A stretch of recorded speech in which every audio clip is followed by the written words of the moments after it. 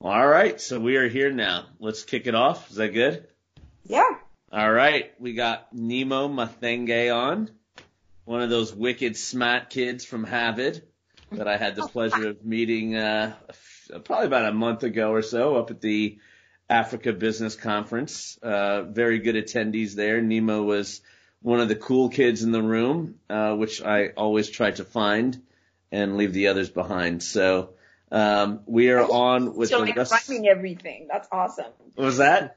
Are you a poet? You're like rhyming everything. I'm trying. No, it's just how I talk. So sometimes it flows, sometimes it doesn't. You know, that's what this is all about. So we're joined by our co-hosts, Jason Wang, Akib, and we got a newbie on today, Gilbert Rios, who does a lot of our film and media work. Say hello, guys. Hey, what's up? Hi. Hey, what's up? What's up, everybody? Great. We're all good. And we got a really good guest today, a very strong, powerful woman, very accomplished, very smart, very driven, and has done some very interesting things in her life. So with that, we would love to hear a little bit about where you come from and, a little bit how you grew up. Wow. First of all, I'm really honored to be here, and I'm very grateful that you've given me such an incredible introduction. It's kind of intimidating when you have that kind of introduction. You're like, okay, I really need to say some cool stuff. So I just first want to say thank you for that cool introduction. Of course. You deserve I it. I'm actually originally from Kenya. I grew up in Nairobi, Kenya, which is in East Africa. And I always knew that I wanted to get into the entertainment business somehow. I think my first time to understand what that is was when I was like 7 or 8 years old, when I went up on stage and I sang with the help, because that's my siblings were too small to sing with me. And that's the only person at that point. I was like, I'm just going to have the help sing with me. And I just started actually on stage, where at that time in life, I'm not going to tell you how long ago that is, but at that point, being on TV meant either you're reading the news or you are in journalism, which was something I wasn't interested in. I always knew I wanted to tell stories. So I started writing and scribbling into my exercise book, as we'd call it, in my notebook, and I would write and start creating stories that I would give my siblings to act on stage. And I think around 12 years old is when I actually put a full-on play, like a musical. And mostly this was in church, doing like Christmas concerts and Easter concerts. And yeah, I think that's where I started the whole writing and putting up stuff and putting up work and forcing my family members to be part of it. Yeah. That's awesome. All right. Wow. So that's how you got started. Gilbert, I think you got some questions. Yeah. So I'm interested. So you said you're from you came from Africa. That's really interesting. How did you end up going to Harvard, and what was that journey like? Wow, that is a journey, as you called it. That's true. So I know I got to about 12 years old. So after I finished my primary school, I went to a high school that really used to be focused on musicals and the arts. So I really, really started delving into the arts. And then I went to the university, did a bachelor's focus on communications, which was more broadcasting and screenwriting. Then moved to the States, where I went to Howard University to do an MFA in film. When I was in DC, I felt like I really needed to move to Hollywood. So before I even came back to the East Coast, before I even moved to Harvard, I was already originally in the East Coast doing my degree, my MFA at Howard University.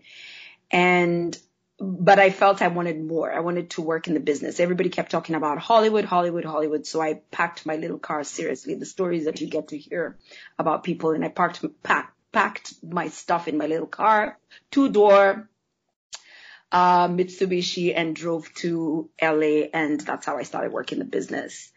So fast forward many years later, I'm sure we'll definitely delve more into my life there. I felt that I've been in Hollywood for 16 years, and I felt I wanted to start marrying arts and education. And that's how I came across this program that I'm doing right now, which is Arts in Education, and it's in the Graduate School of Education. So actually one of my old students who had been teaching documentary film mentioned this program, and he was an alumni at the time, and he was like, oh my gosh, they have this real cool program. And when he was telling me about it, I was so interested in it, but it wasn't for me. I started telling one of the directors who I used to work with, and I was like, I think this would really be a great program for you. And it didn't occur to me that I can actually do this program, and truly it would build me up as an artist and as an educator, because that's something I am passionate about. So fast forward, like 8 months later is when I looked at this program again, and it kept coming back into my spirit. You know how in something that's lingering and you think, you know, it's meant for you, it kept coming back into my spirit. And I kept thinking, oh my gosh, I really need to look deeper into this program. And that's how I did. I started researching on it, and I applied for the program, and I got in, thank God. And that's how I got into Harvard. And now I'm doing this program and graduating in May. Awesome. Yeah, Nemo, one question I kind of had about for you was, I wanted to know more about this Mama Sweetie project. So I was kind of doing research before the podcast and getting a feel for some of your work. And this Mama Sweetie project is a documentary that seems super interesting to me. So can you kind of go over what was the inspiration behind that idea, and what were some of the challenges you went through during production of that? Is this Jason? Yeah. Okay, I think I'm now hearing your different voices.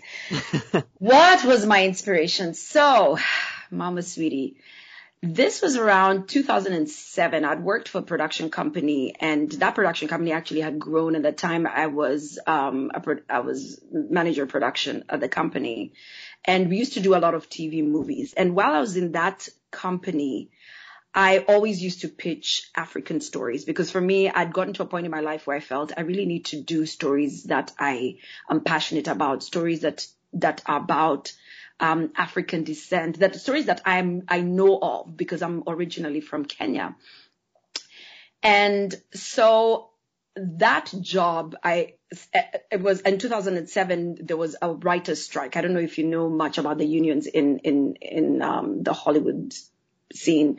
And one of the unions is the Writers Guild of America. And the writers went on strike. And I think that has been the biggest strike since then, because a lot of production companies lost a lot of work and some had to shut down. And our production company was one of those companies. So it shut down. So many of us lost our jobs. And so that actually ended up being a blessing. So I started looking at, you know what, this could be the time when I actually venture out to do a story that I love. And so this story came to me. I know that's a very cheesy comment that everybody's saying, the story came to me, but literally I met a group of people who had been in Kenya and were working as missionaries, and they had met this woman called Patricia Sawo, and they wanted to do her story because they were kind of financing her project, but they were so moved by her story, and they're like, we need to look for a Kenyan producer who can help us put this story together. And so they come across me and they're like, hey, we have money and we're looking for a producer. Can you help us do the story? And I was like, let me think about it. 30 seconds later, I was like, I'm on board. So that's how the story was born. So I started researching more about this story. We flew to Kenya. I put a team together. We flew to Kenya and we stayed there for about 3 weeks out in a place called Kitale, which is like 8-hour flight. 8-hour flight. Yeah, no, 8-hour drive north of Nairobi. And this woman is HIV positive, and she was, I hate using the word infected, because she told, it was a lesson that I learned, that people are not infected, people are living with a disease. And that's something that she taught us, which is a whole other story. And she got this disease from her husband, who had been unfaithful to her. She had learned to forgive him and now was helping her community on how to deal with this disease that had become so rampant in that whole community.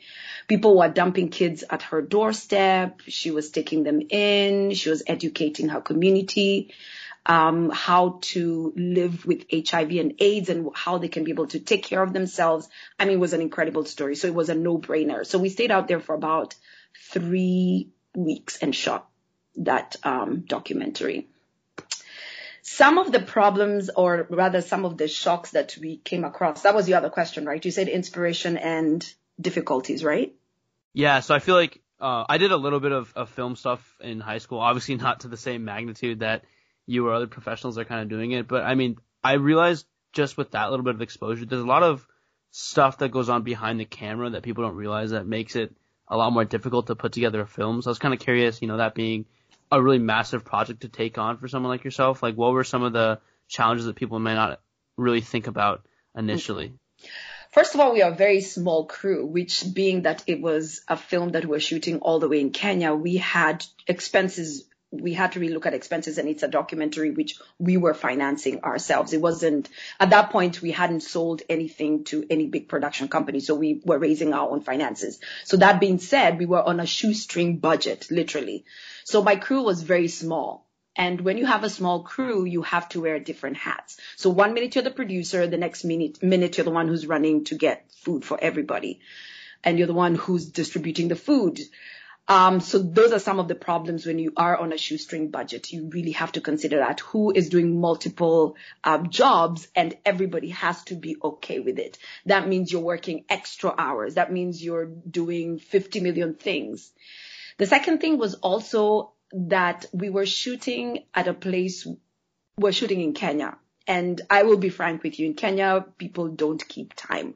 People don't know, in that part of the world, it wasn't a professional setting where we have a production schedule and, okay, we wake up at 8 a.m., we're going to start the crew call, or the call time is going to be 9 a.m. and everybody's going to show up at 9. No, that didn't work.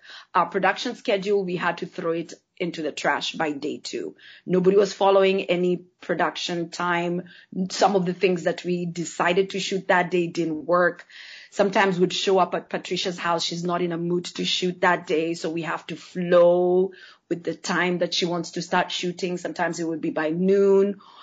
I mean, there are all these things that we didn't expect and we couldn't control, considering we're in a totally different environment that we are in. It was uncontrollable. And we had to be okay with that. You really have to be. You just put a smile and do what you can do that day. Or sometimes we would decide, okay, we're going to shoot the stories of the kids, but then the kids don't want to talk. They're just staring at the camera. So you have to figure out how we're going to make them talk. So there are all these things that you kind of try to plan for, but things don't always go the way you plan for them.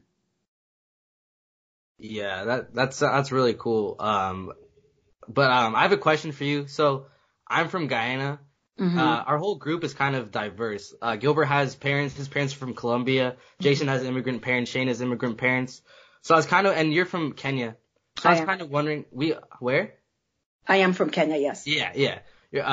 We were kind of I was just kind of wondering how this kind of diversity, you kind of implement diversity in how you direct and how you create media. Like, what do you bring sort of a Kenyan flair to whatever you do?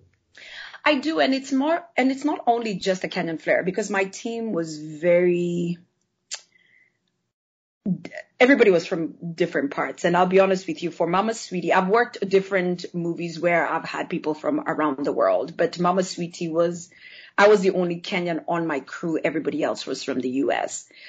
I have learned one big lesson in the years I've done this, is to be very honest with yourself. What is the story that you want to tell? And once you know the kind of story you want to tell, then the people you pull onto your project will be able to reflect the story that you want to tell.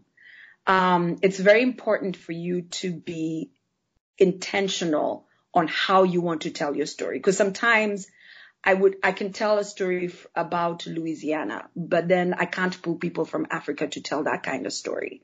So you have to be very intentional, both in front of the camera and behind the camera, of how authentic you want your story to be. And I think that's the only way you're going to make your crew diverse. If you're the person who's writing if your story is about Guyana, I would imagine the person who you want to be your script writer, or the person who's the mastermind or the showrunner is the person who's from that area. That's how you're going to be authentic with how you tell that story. So for me, that is how I let that dictate for me on the diversity of my team. Make sense? Yeah, that makes total sense. Thank you. Are you working on anything at the moment right now? I am. It's called homework and schoolwork. Other than that, It's the worst movie ever, isn't it? Sorry. Other than that, I'm actually, I had to put some projects on hold. I have a feature that I can't really talk about right now because I'm still trying to get the rights of that feature.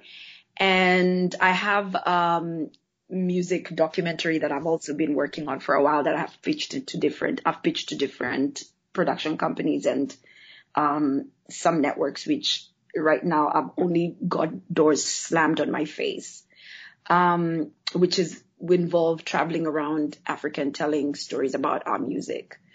Those are some of the 2 projects that I have forefront right now that I've kind of put on hold, that by the time I was getting into this program, they were the ones that I was actively working on. So it's a feature and a documentary. Very nice. Very nice. Nima, one question I had for you was, especially recently in the past 2 years, we've seen the kind of success in Hollywood of a lot of African American directors such as Spike Lee, Ryan Coogler, especially with Black Panther, and especially Jordan Peele as well. Mm-hmm. There's still a lot of work to be done in terms of, as you're talking about diversity on your teams, but also diversity and ethnic representation in Hollywood. What do you see as some additional steps that we as people or we as consumers of this media can take to work towards a more diverse set of, or a more diverse Hollywood? Consumers need to support these actors. I think I support the filmmakers as consumers. I feel like, I'll be honest with you, I watched Jordan Peele's, this is an example I'm giving, I watched Jordan Peele's latest film, Us. And I didn't think it was as good as the previous movie he did, Get Out. But one thing I was very intentional is encouraging people, just go watch his work, go see his work. I feel like if we would go and appreciate and see what is being put out there as consumers, we'll be able to support a lot of these filmmakers. Ryan Coogler's movies have done well because people have intentionally gone to watch his work. We need to be more intentional in going to the film theater, buying the work. I think that as consumers, that's one way to really support filmmakers and support artists, is to buy and see their work. You have to see an artist's work. There is no artist who does work so that it's put up in their room and nothing happens to them. An artist does their work to put it out there so people may eat up their work, for lack of a better word, and appreciate it in whatever way. Even if you don't agree on the views or you don't feel that it speaks to you, but support them still. Go watch it and support the work that they do. I don't know if that's the question you are asking. Yeah, no, that definitely helps. I was also kind of wondering, like, what are some significant obstacles that still exist for, I guess, filmmakers of minorities to kind of, that they still have to overcome in Hollywood today to get to that level of exposure that some other directors don't have to experience?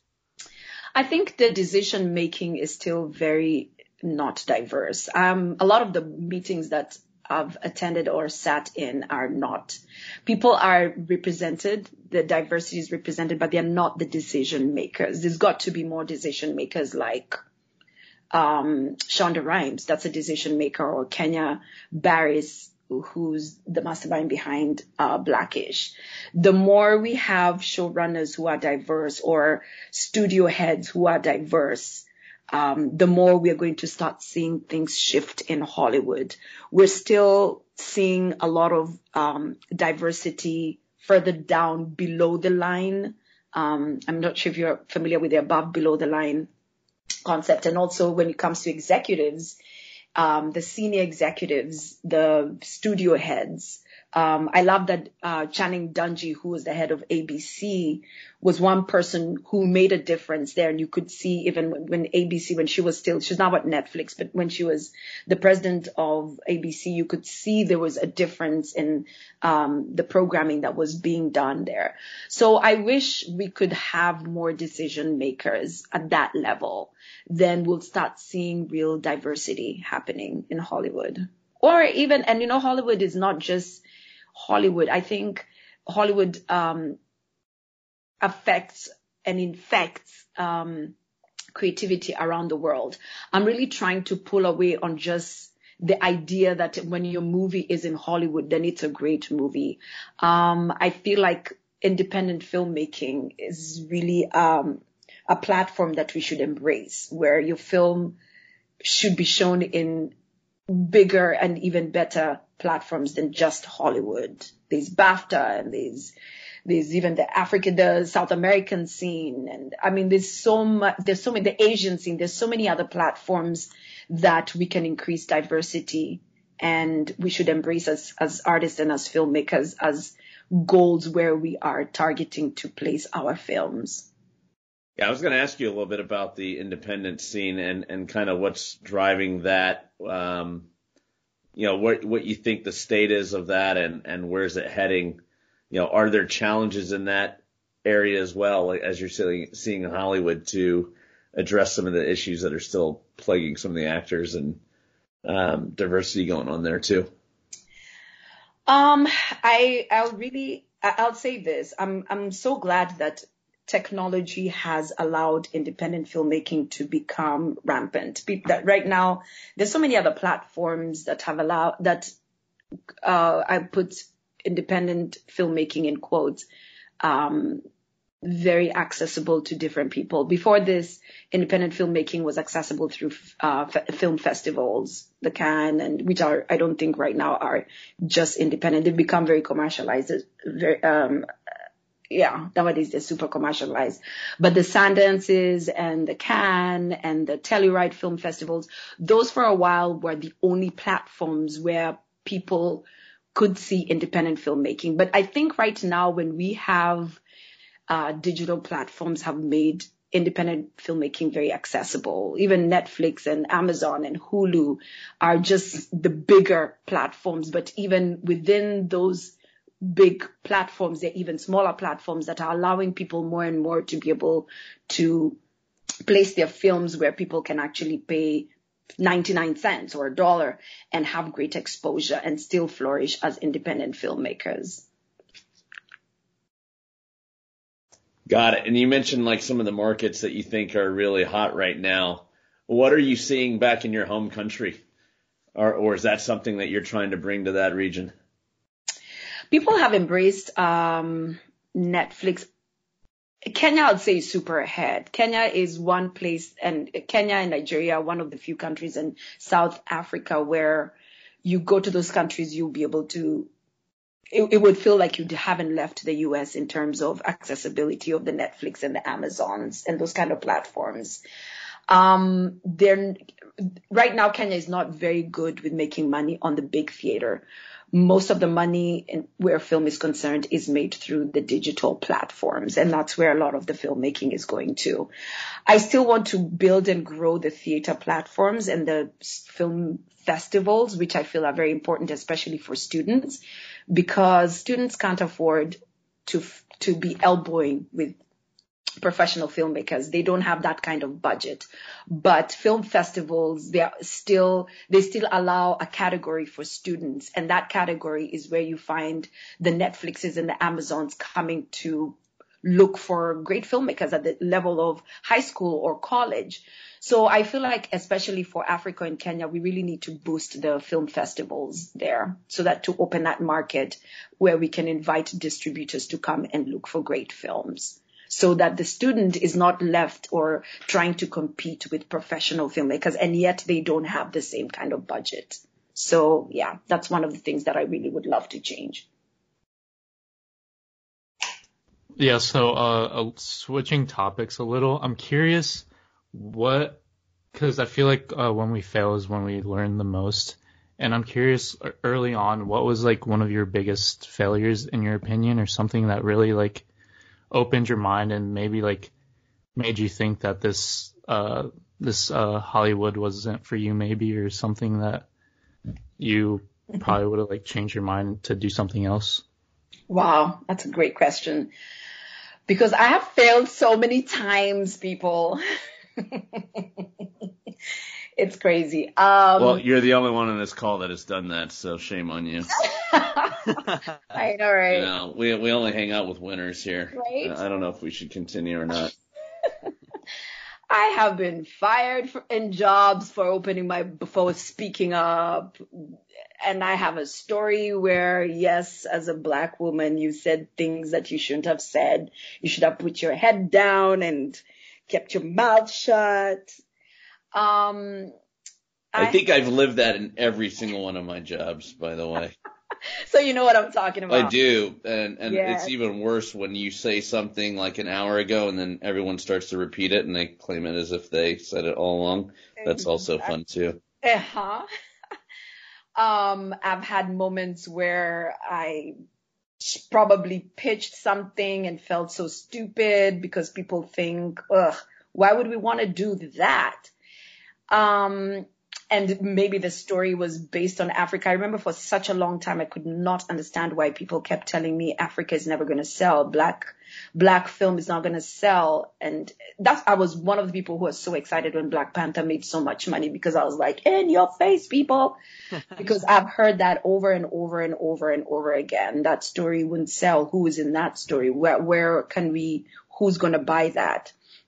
Or my ideas just sound so outrageous. Or somebody once told me, after we were pitching something with a business partner of mine, and they looked at both of us, and were two young women trying to tell a story. I think at that point I was really even very fresh in the business. And they said, have you thought of selling rotisserie chicken? That would probably be better for you. And I was like, you gotta be kidding.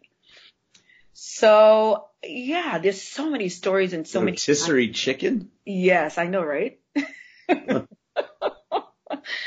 Okay. Yeah, like that would be better than what we're trying to do. So there's so many times I don't think I've wanted to quit, but I've wanted to give up, if that makes sense. Give up in the sense that I'm not going to be honest with the kind of story that I want to tell. I'm just going to sit and work for somebody else. But quitting the business is something I can't do, because I've never done anything else but this. For me, I've always been a filmmaker all my life since, like I said, I've been writing stories since I was a kid. I've been in the entertainment business since I was a child. So for me, I can't imagine what else would I do. I'm not going to work for a bank. I'm not going to be, I don't have Shane's skills of being an investment banker. Those are very specific, smart people who have those kind of skills. I don't think I ever had it either. That's why I left. So yeah, so it's the giving up. I've thought many times, let me just sit behind the studio or beside a production company and work quietly. But the funny thing about when you have passion within you, at some point it will show itself. And what always ended up happening is either the job ends or I get fired. So that's when it brings me back to, okay, I really need to follow my dream.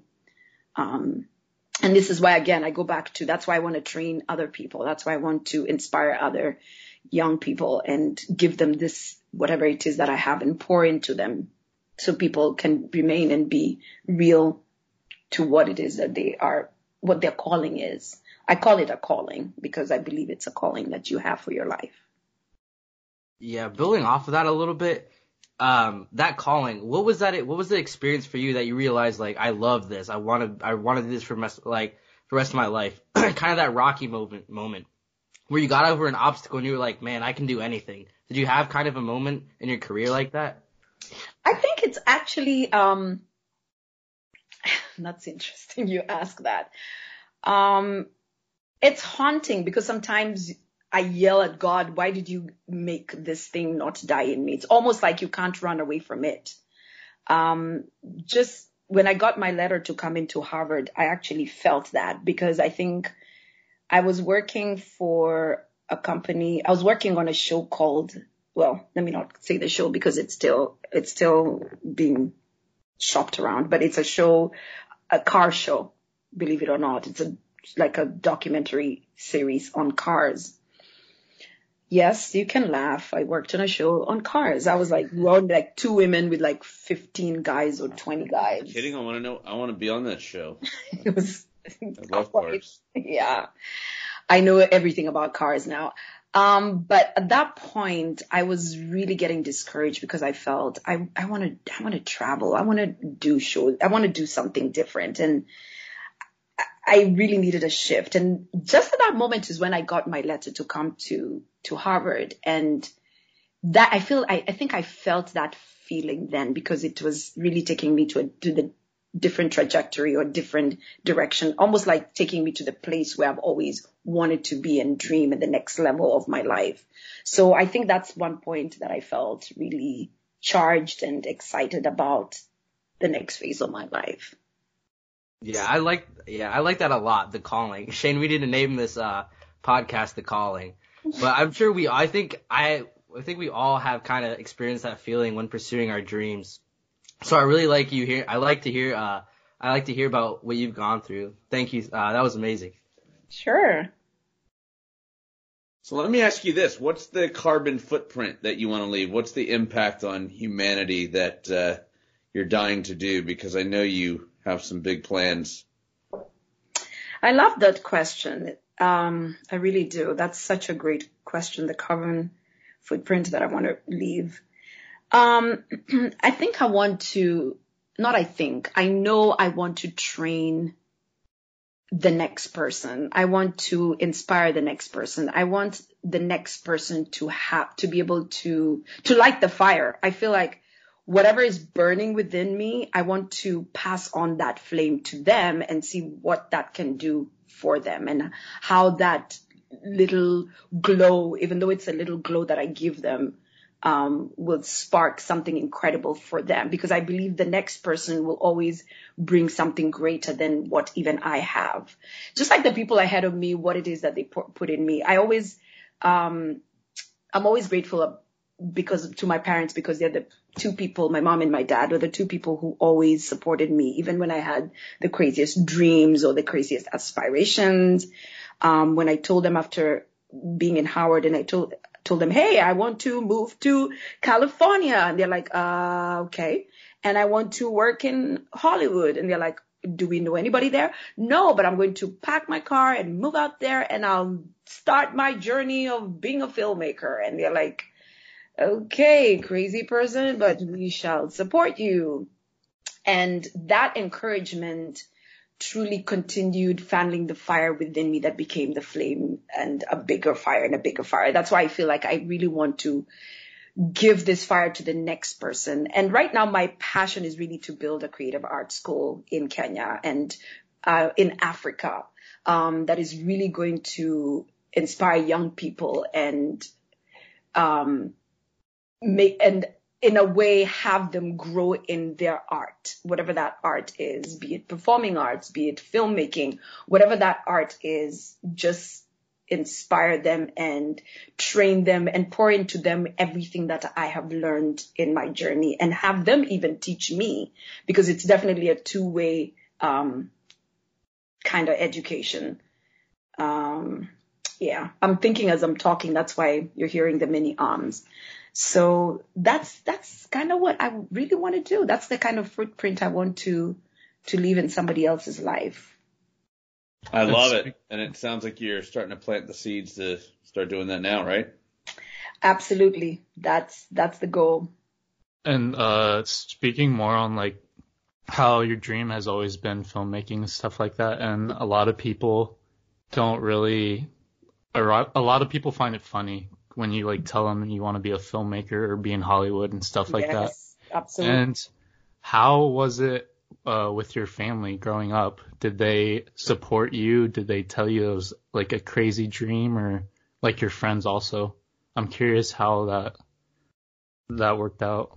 My immediate family went with me. I mean, I remember one time my father actually articulating what I do, and I was like, "Go, Dad! You actually found," because it was very hard to bring into words what that means, especially in Kenya, because we didn't at that time being a filmmaker didn't mean what it was. An actor? No, a filmmaker.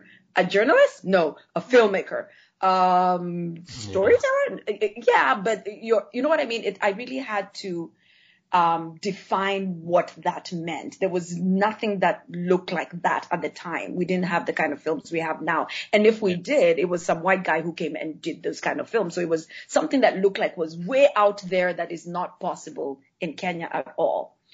So my family just walked with me, and however the wind kept going and changing, they kept building the foundation under me and building a foundation under me. And even when I felt like I fell, then they would come and pick me up and we'd continue walking that journey. Friends-wise, absolutely. There's so many friends who have told me, Nemo, you chose a poor career, meaning you're not making money. What are you going to eat? Do you know how many films fail out of the ones that are made? Who's going to pick up your show? It's not guaranteed. What's your backup plan? Especially the whole backup plan. I've heard it so many times. What's your backup plan? And I'm like, does a doctor have a backup plan? So why should I have a backup plan? I definitely hear that all the time. Yeah.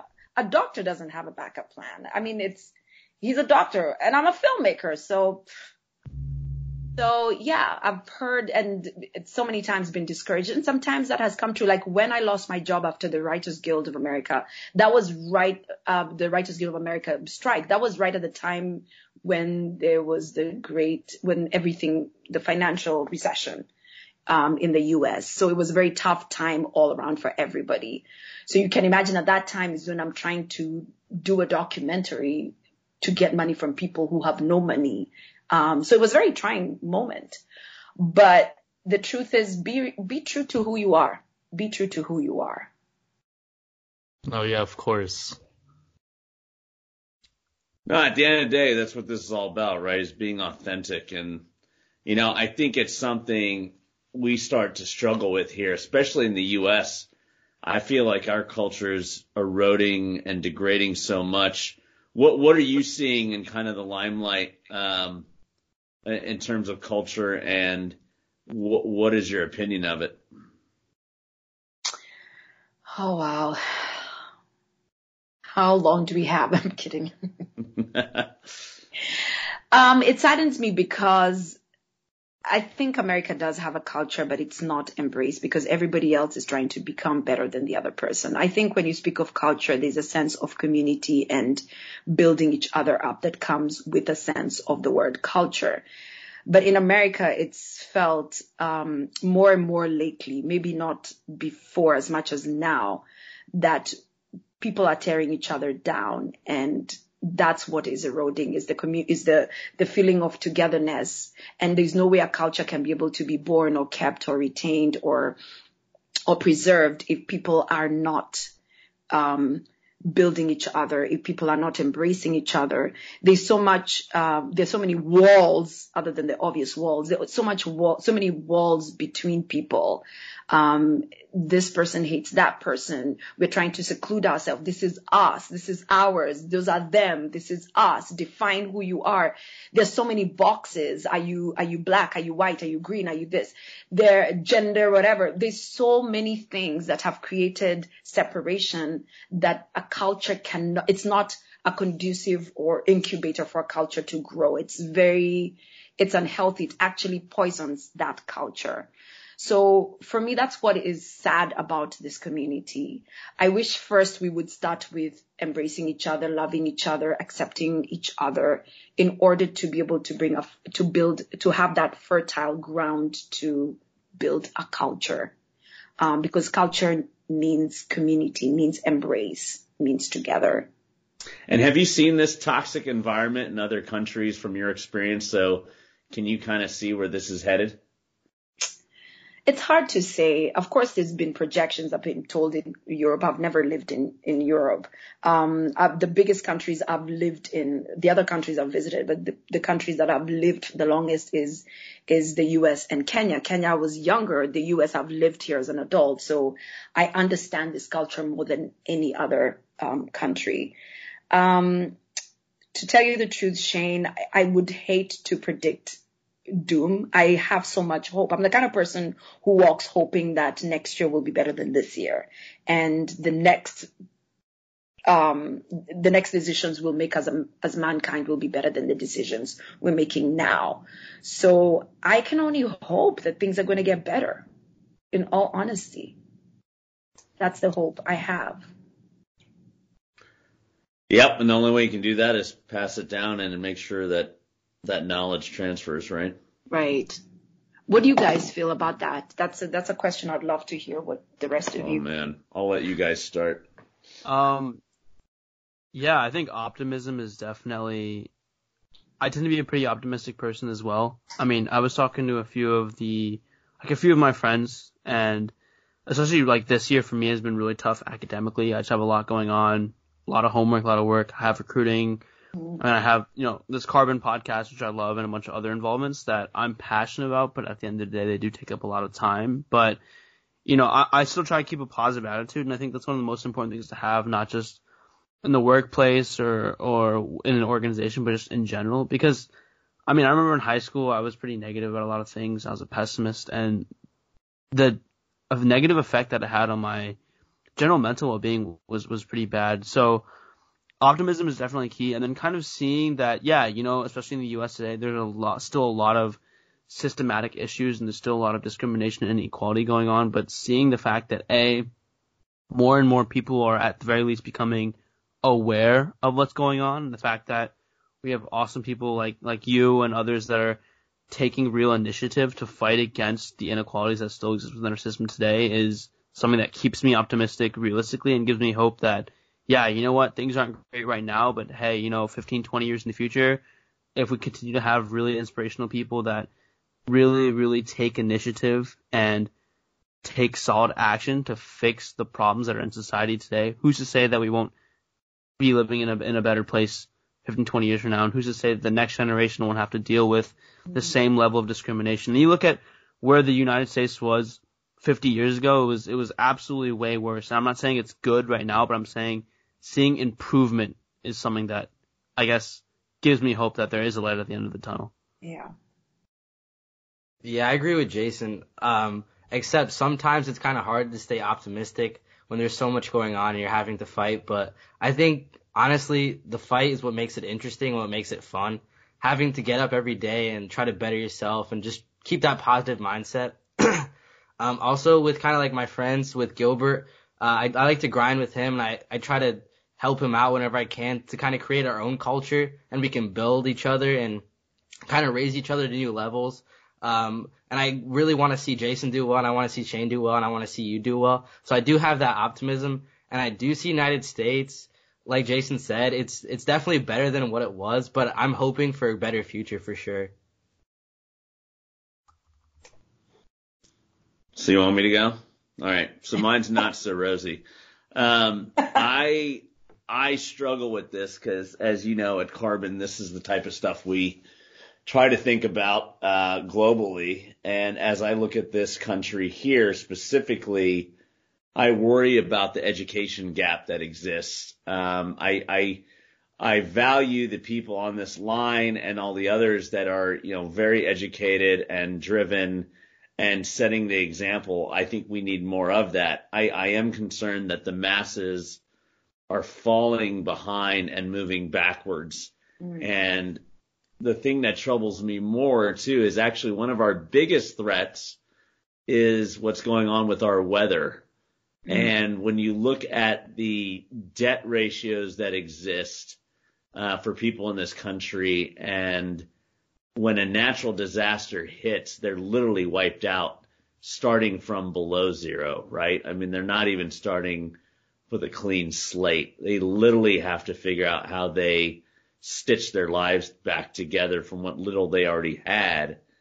And this is happening more and more. And with the cost of education rising and the wealth gap expanding almost exponentially, it's one of those things. I don't know if anybody can really ever catch up. And then you layer on what's going on with our reality culture that has now kind of set different expectations and norms in the youth, both for how you treat each other, how you start relationships, how you keep relationships. I don't know what that world looks like. And it's a bit troubling to me, honestly. And I also look at like what's eroding in the arts, also in trade skills, the ability to do things like you would do in shop class. All that manual capability is being taken away. And I don't know who's going to be left to be able to fix things or create things with their hands. That piece of our economy is going away very quickly.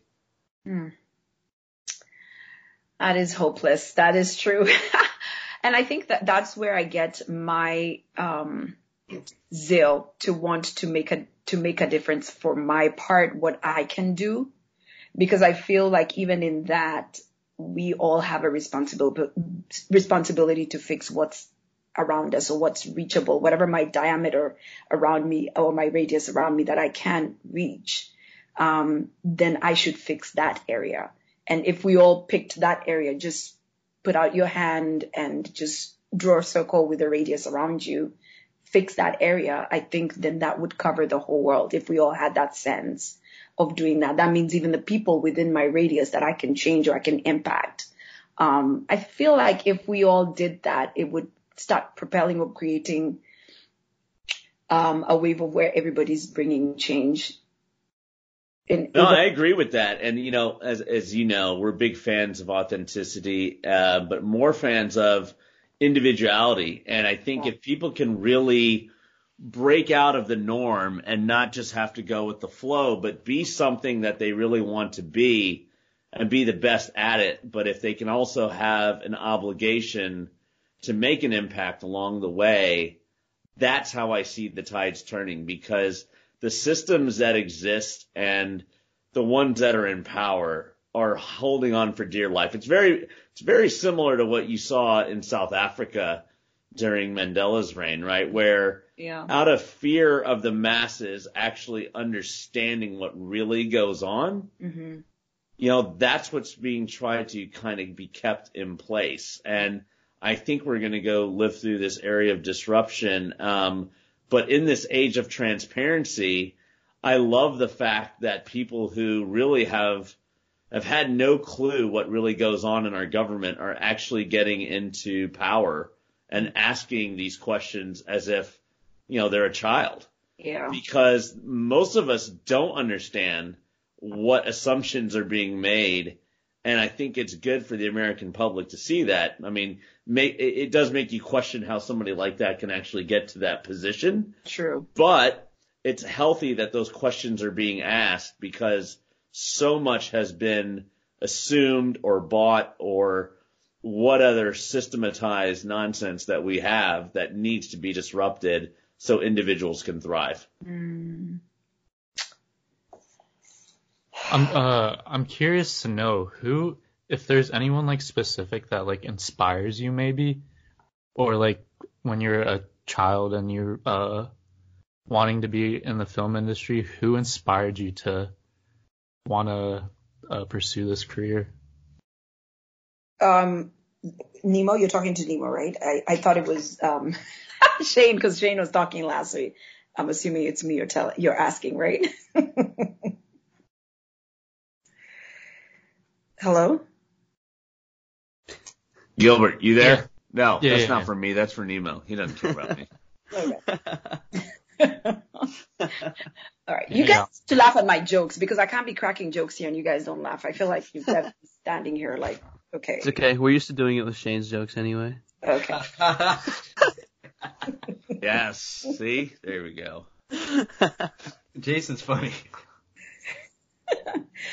I think my biggest person up till today that I really love is Myra Nair. Do you guys know who Myra Nair is? No, I don't. She's an Indian filmmaker, and she did. I thought she made rotisserie chickens.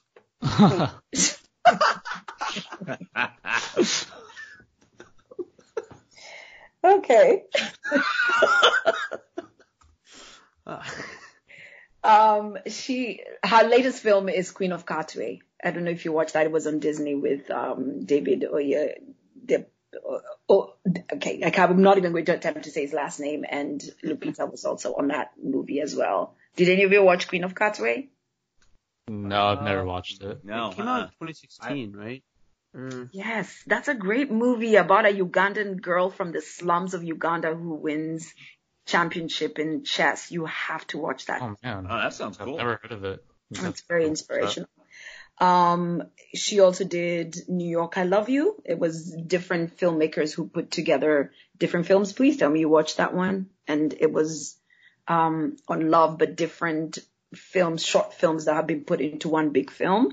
And she was one of the filmmakers on that one. She did Monsoon Wedding. She's literally an independent filmmaker. So she's always been, since I was a kid, the first movie I ever watched of hers, and don't laugh, is Mississippi Masala that had Denzel Washington. And I was like, oh my gosh, who is this? And it was beautiful. I remember it was so brightly colored. She intentionally makes her movies very brightly colored. It's almost like it's a drawing. You're reading a kid's drawing book. It's that beautiful. The oranges stand out. Her cinematography is incredible. So I've always admired Myra Nair, the fact that she grew up in Kenya. She lives in Uganda.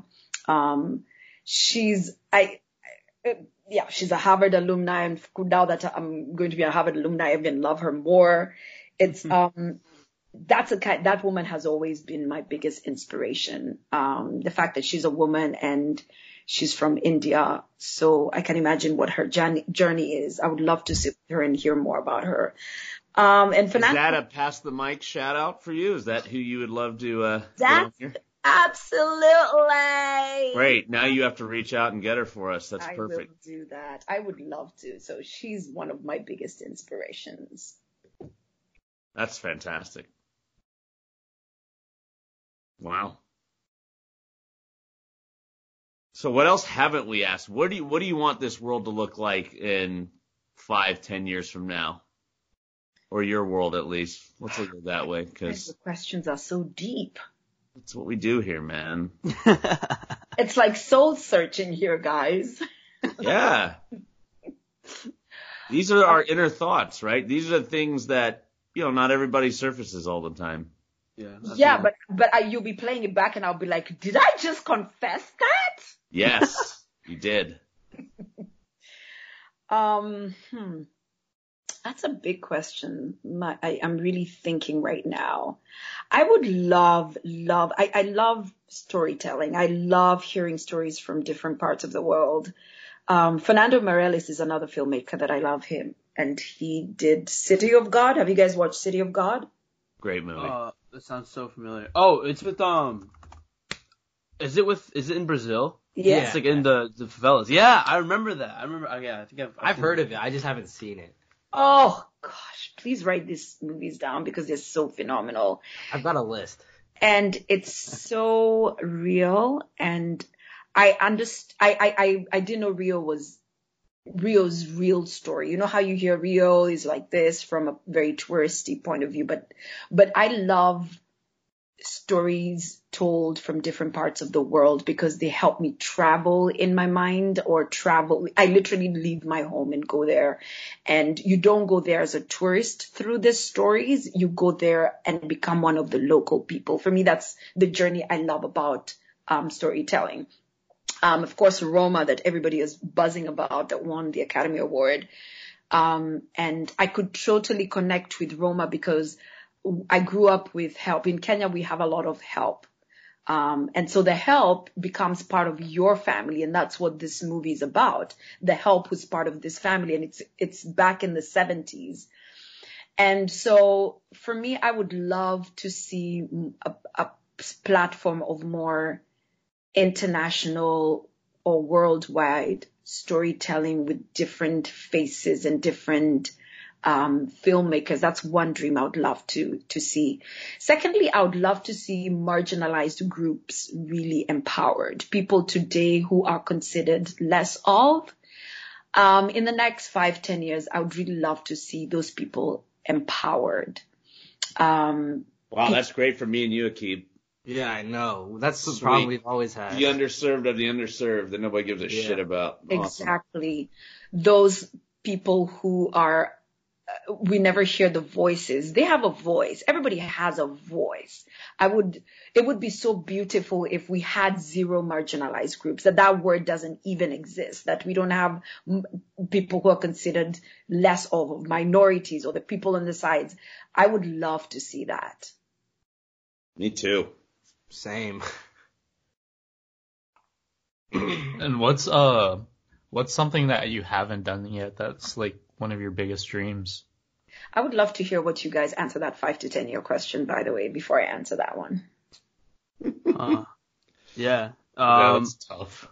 I guess for me, I mean, 5 to 10 years, honestly, like they ask this question a lot in like job interviews, and it's kind of crazy to think because that's half my life. 10 years ago, I was in 5th grade, and I guess like 10 years from now, I mean, yeah, I think that point that you were talking about where marginalized groups are getting empowered is definitely something that stands out to me. I think as an Asian kid, I'm in kind of an interesting position because I think we are still like a pretty vast minority. I think we make up 5.6% of the population. Mm-hmm. And at the same time, I still feel like, I think on campus, I think Asian people still have a lot of stereotypes swirling around us. I know when I was applying to college, I think this is the most insane, in my opinion, example of a time that I was like just stereotyped was I played a lot of violin in high school, not because my parents wanted me to, but because I thought the violin was dope and I loved the instrument. But I remember applying to college, and one of my guidance counselors told me not to write about violin in my essay because he said, "Oh yeah, it's too basic. Too many other Asian applicants are going to be writing about that." And I remembered like thinking how insane that was to me because I was like, "What are you talking about, man? Like I played the violin for 10 years. Like this is."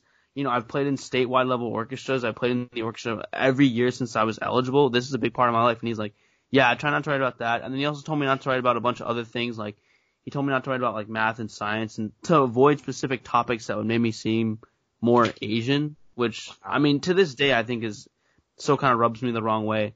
And I think in the future, I guess specifically for me, I'd love to see like those stereotypes fade into the distance and I'd love to see diversity of Asian Americans in not just the arts and media, but across the board. I'd love to see more Asian American musicians, more Asian Americans films. I know Crazy Rich Asians was kind of like the catalyst for that, and I'd love to see more of that going on. But yeah, I'd love to see people kind of realize that, Asians aren't just in America to be software engineers, mathematicians, and accountants, but we can really be anything that we want. So I guess more specifically, when talking about like empowering marginalized groups, I'd love to see that for, I guess, my own group. Yeah, Jason hit it on the head for me too. Growing up, coming from Guyana, everything's been so ambiguous for me, kind of when I'm filling out those fill in the box things. Cause you're from Guyana and you have descendants from, India, but you're from Latin America. So you get these boxes that say, are you African American? Are you Latino? Are you Asian? Are you this? Are you that? It was just something that was so difficult for me growing up to just fill out because there's nobody else like you. So you kind of have no voice like what you're talking about. And I hope from maybe 5, 10, 15 years in the future that people like me will have kind of that voice or that spot in which we can actually kind of fit in and have our own space. That's where I see the world. I hope to see the world in 5 to 10 years. Yeah, and we all come from different countries around the world, so I also believe that my parents that come from Colombia, very poor country, I would say still.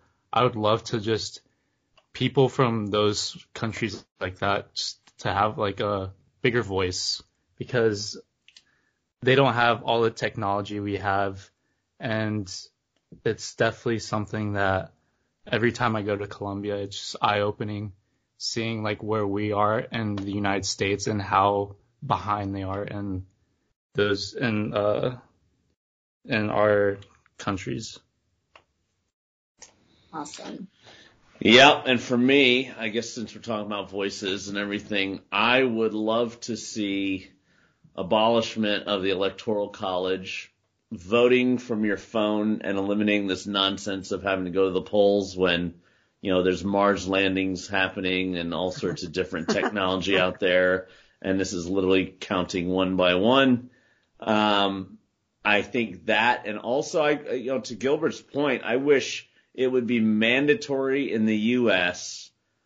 That everyone takes a DNA test so they can just see how diverse their backgrounds are, so we can stop this nonsense. Going to that, like, I feel like everyone should have to like travel, go to these countries and 100%. just like, see, because like one thing that I'm very happy that my parents made me do was like when I was like in third grade, they would start sending me to Colombia and staying there for like a week or 2 weeks, and just you realize how crazy, like how easy you have it in this country, and it just makes you more grateful about everything we get here. Yeah, exactly. I spent a lot of time in Guyana, and it's just so eye-opening to see just the culture there and the level of infrastructure, just things like that. And I know you wanted to hear about why I want to do politics, and I see a potential in Guyana for me to I have a huge kind of love for Guyana, and I hope to go back there and kind of build the country up. But That. yeah. Go ahead. No, I just said I love that. Sorry. Yeah, it's been a passion of mine. My dad was a politician, so it kind of runs in the family. So that's kind of where I want to end up. That's beautiful. Wow. So there you have it. You weren't expecting that. So boom. I know. I'm so blown away. I'm like, wow. Yeah, these are kids from Indiana University, not them Harvard kids too. See? Seriously. And see, that's why I get so inspired, like I was saying earlier, to train and lift and empower people, because I can't imagine that light in each one of you being killed by somebody else because you look different or you're from a different part of the world. Oh, trust me, it's hard. I love Guyana so much, and don't get me wrong, I don't hate this, but I really don't like when people just assume I'm from India or something. It kind of takes me off a little bit just because I love Guyana so much, and I love that distinctness I have, that diversity I have that nobody else has. And I'd never want that to be taken away from me. Yeah, and going to like what Akib's saying, like I know me personally growing up in a small town in Indiana where there's no one of color, like when I was like in third, fourth grade, I wasn't, it's not that I wasn't proud, I was kind of scared to like embrace where I was from. And like slowly growing up is when I like started realizing like, wow, why should I have to try to be like everyone? I could like be proud of where I'm at and just embrace it. Yeah, exactly. Yeah, that's important. Thanks, guys. That's really inspiring. Wow. Wow. So we flipped this around, man. You were supposed to inspire us. No, it's a two-way thing. It's a two-way relationship. Absolutely. Yeah. No, this has been great. Look, I know we've been on here a while, but, I don't know if there's any last questions, but you've been an extremely amazing participant and guest, and we hope to pass the mic to your Indian friend that's making chickens. Yeah. You're crazy. I think somebody did ask me a question. I said, I'm not going to answer until you guys tell me inspiration. I don't know if you still want me to answer that, or we can drop the mic at this point. No, yeah, of course. We definitely would still want to hear about it. I can't remember. What was the question? Do you remember? No. I think Gilbert asked it. Yeah, it sounded like Gilbert. No, I don't remember what it was. All right. Even Drop better. the mic. Well, here we go, guys. Nemo Mathenge, authentic individual. This is the power one. Right there. Thank you so much, guys. It's been such an honor and such a pleasure.